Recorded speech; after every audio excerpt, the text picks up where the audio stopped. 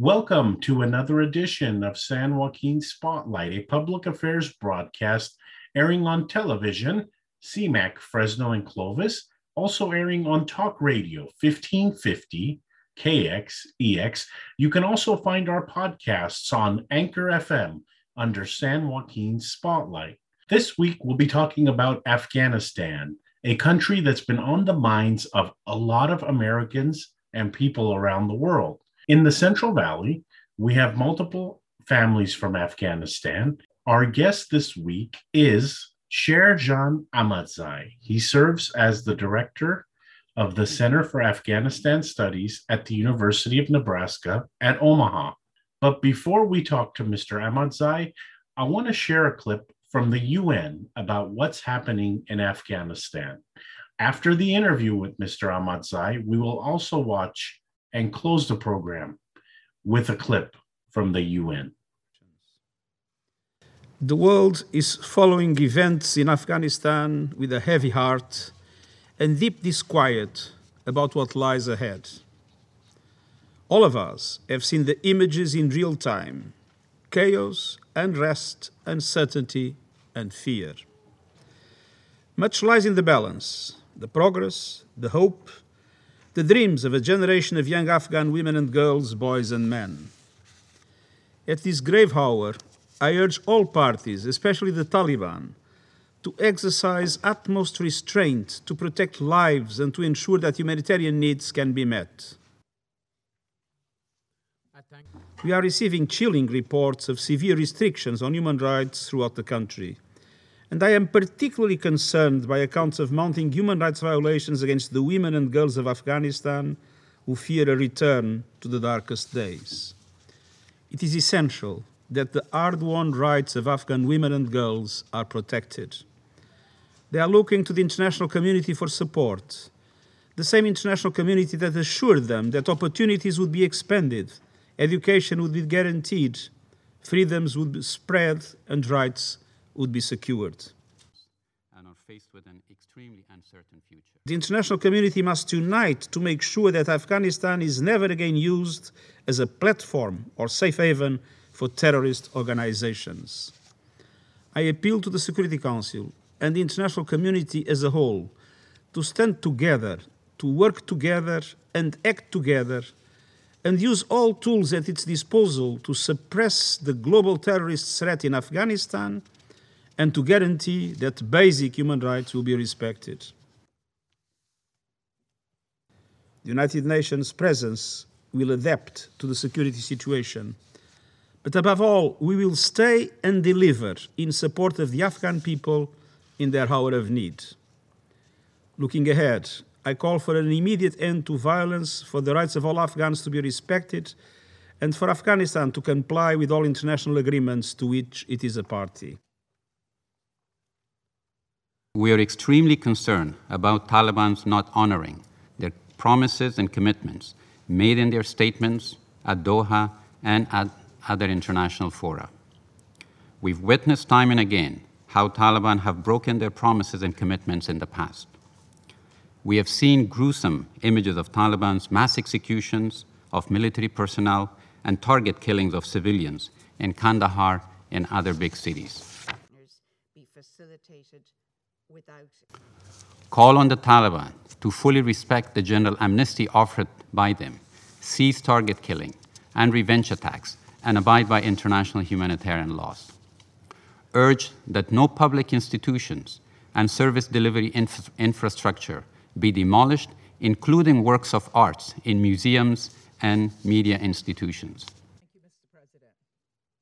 Secretary General Guterres. President Biden has made clear that any action that put U.S. personnel or our mission at risk will be met with a swift and strong military response. The United States promises to be generous in resettling Afghans in our own country, and I'm heartened by the pledges we've seen from other nations to do the same. We need to all do more, and the time to step up is now. I thank the representative of Kenya. Women of Afghanistan, we hear you, and we hear your pleas to the international community at this dark time. The fear, indignation, and sense of betrayal you feel is understood. It is righteous.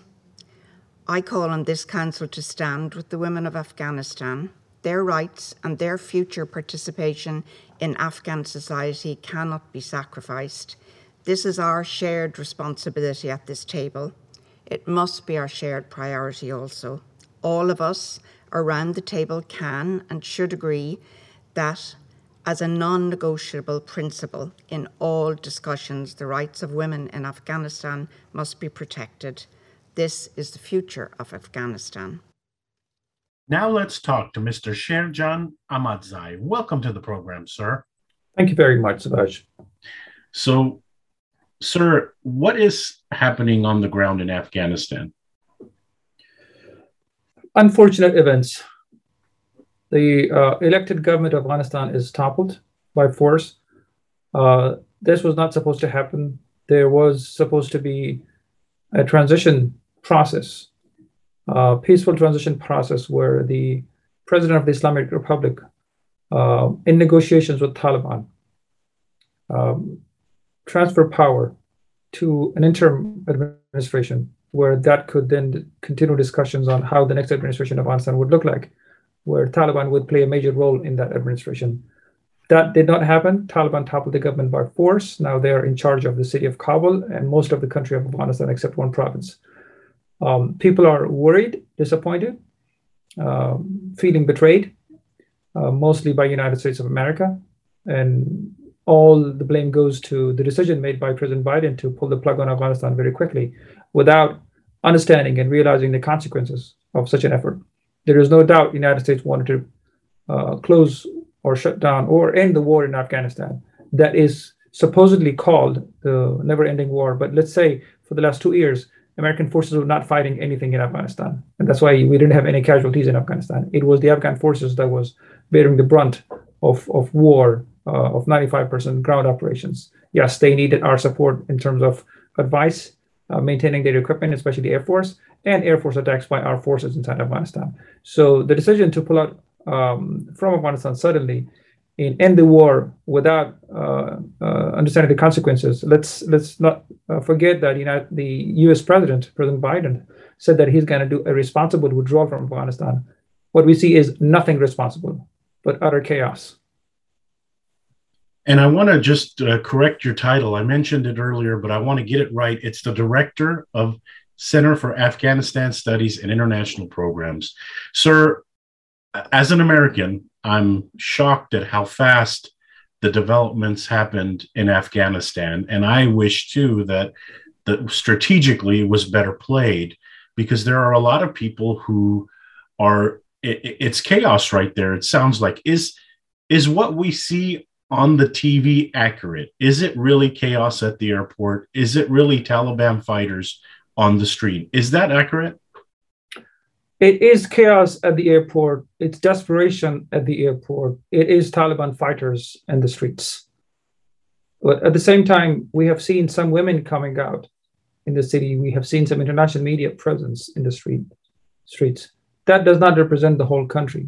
Kabul city has only 6 million people in Afghanistan. And even in Kabul city, we have a few streets of Kabul city being shown by international media, the downtown area and other posh areas, the rest of the city. Forget about the 30 million people who live in the provinces. There are demonstrations right now going on in the provinces to preserve the national three-color flag of Afghanistan and not replace it with the white flag of Taliban. People are aware of the fact they're standing up against Taliban. Actually, just a minute ago, I got a message that there was a demonstration and 2 people got killed by Taliban fighting. So there were demonstrations for preservation of the flag. So the situation in Afghanistan is dire. It will most probably go even worse because the international community is not as engaged in Afghanistan by its physical presence and diplomatic presence in Afghanistan as it was 2 weeks ago. The Afghan nation is disappointed in what's happening because they were expecting a peaceful transition of events rather than sudden that could create a vacuum. Afghanistan is right now in vacuum of leadership. There is no president. There is no prime minister, if you call it. There are no ministers. There are no directors of offices right now. There are people with guns who call themselves Taliban, who knock at people's door, in some cases have beaten people, dragged them out. And in some cases, the people who have worked with the government or have worked with US forces or international forces in Afghanistan are scared for their lives. They're hiding in their houses, not coming out. Human rights activists, peace activists, civil society activists are hiding in their houses. Nobody's coming out because they don't know what could happen to them. And that's all because what Taliban had done in the past when they were in power first. That's all because what they had done in the last 20 years in Afghanistan, where they had target killings of political activists and peace activists and translators and those who work with the United States forces. So it is based on what people have seen. Yes, Taliban are saying they're different. They're not going to do that. But so far, we have not seen any change, unfortunately. It's all words. So is it just the Taliban? I mean, is there, when stuff like this happens around the world, there may be 2 or 3 different groups that try to emerge to take power. Here, when we're looking at the media in the US, everybody's pointing to the Taliban. So is it the strongest right now is the Taliban? And is there a second or third group that maybe could take power? So in terms of the power and the group, the umbrella group is Taliban, there is no doubt. The leadership is in Pakistan. Mullah Hibatullah, their supreme leader, is in Pakistan, who's residing in Quetta under the auspices of the Pakistani intelligence agencies. There are reports seen in bordering provinces with Pakistan that Pakistani Taliban fighters who were supporting the Afghan Taliban fighters are roaming around in the cities of Afghanistan. They are foreigners to Afghanistan. When Taliban were fighting against the foreigners, they are also foreigners.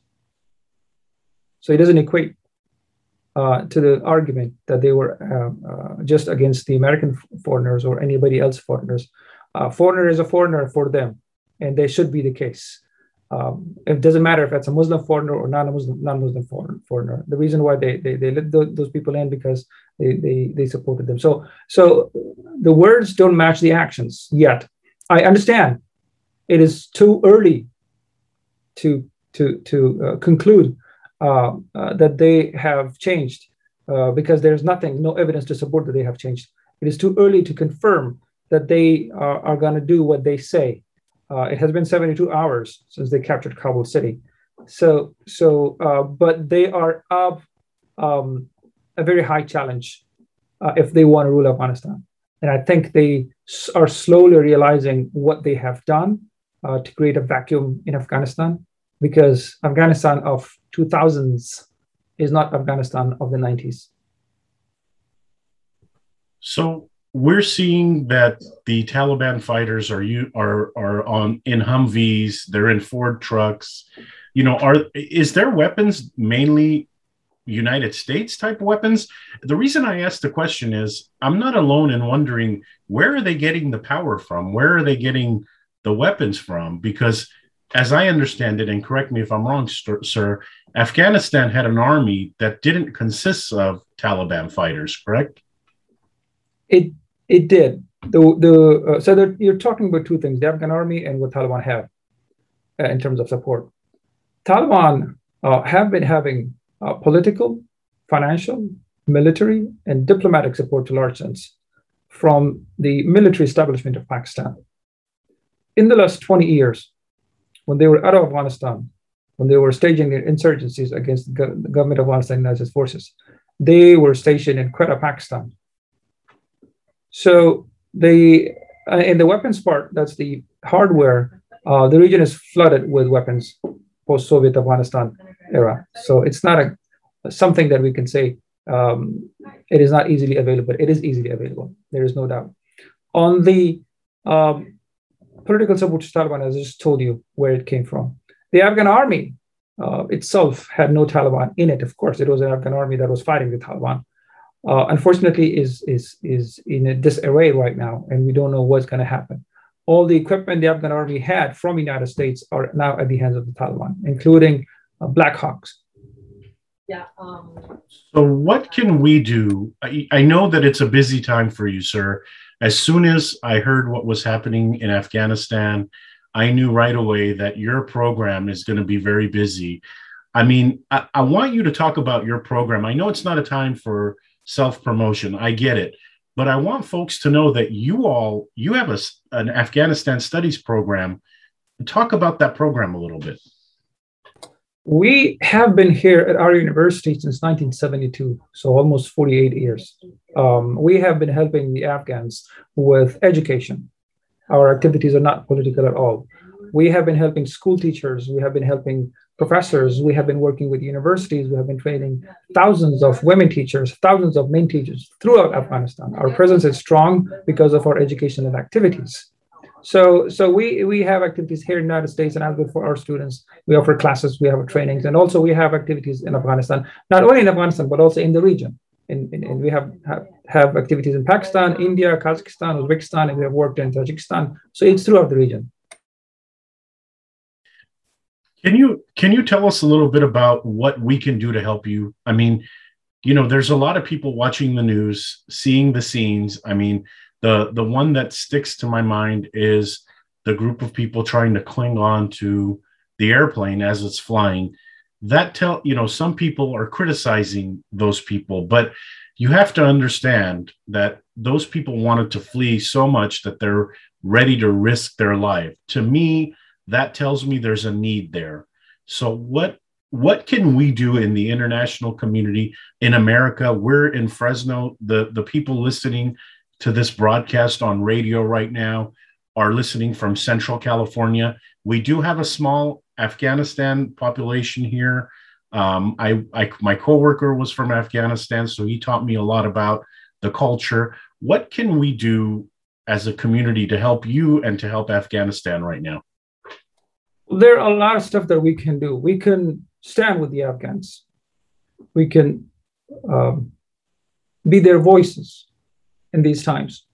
The gains Afghans have made is because of the American assistance. Americans offered blood and treasure to the Afghans, to their situation, to their aspirations as who they are right now, who believe in the values and the freedoms and liberties that we cherish here as Americans here in the United States.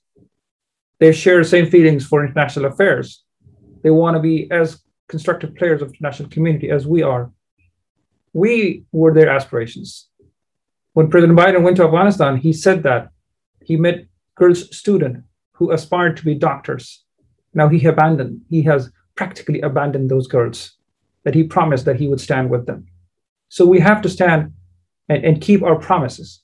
We are the greatest nation on this earth, and we have to preserve that greatness. We have to show that we are great. And I think the American public could definitely force our government to hold Taliban accountable to the promises they made in the deal of withdrawal. It was not a peace deal that we signed with Taliban. It was a deal of withdrawing of US forces. The Taliban would preserve the gains made in the last 20 years. They did not keep some of the promises. They told they would not attack cities, but they did. But we still have power and leverages to make those things happen. The airport. I know you've been fielding calls regarding this. What is the situation in the airport? Is there food? How do we get food in? I mean, I think of things that humans need to survive. Water and food, are one of those things, two of those things. Talk about the situation in the airport right now. Do they have what they need to survive? Because it sounds like there are still tens of thousands of people possibly in the airport. There are tens and thousands of people at the airport. If you look at the images, it's chaos, it's desperation. It's people just want to get out.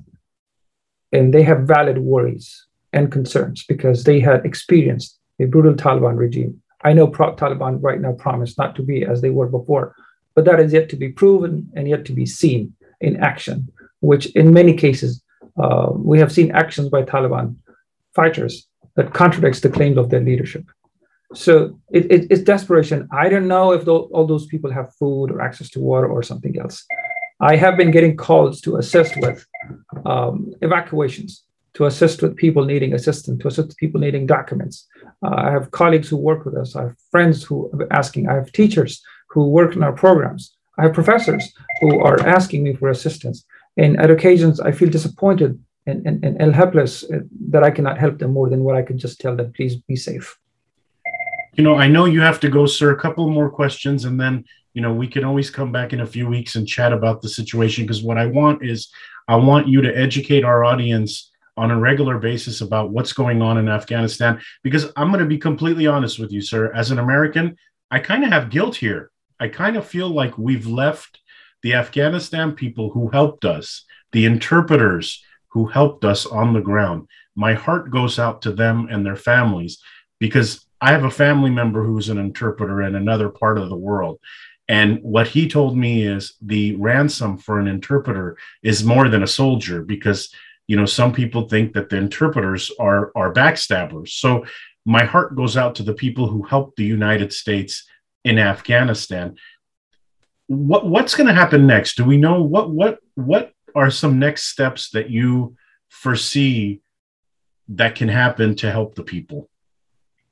Absolutely. We, as I said before, we can voice our supports to the Afghan people. We could hold our government, President Biden, accountable to the promises that he made American people of responsible withdrawal, which he did not do a responsible withdrawal from Afghanistan.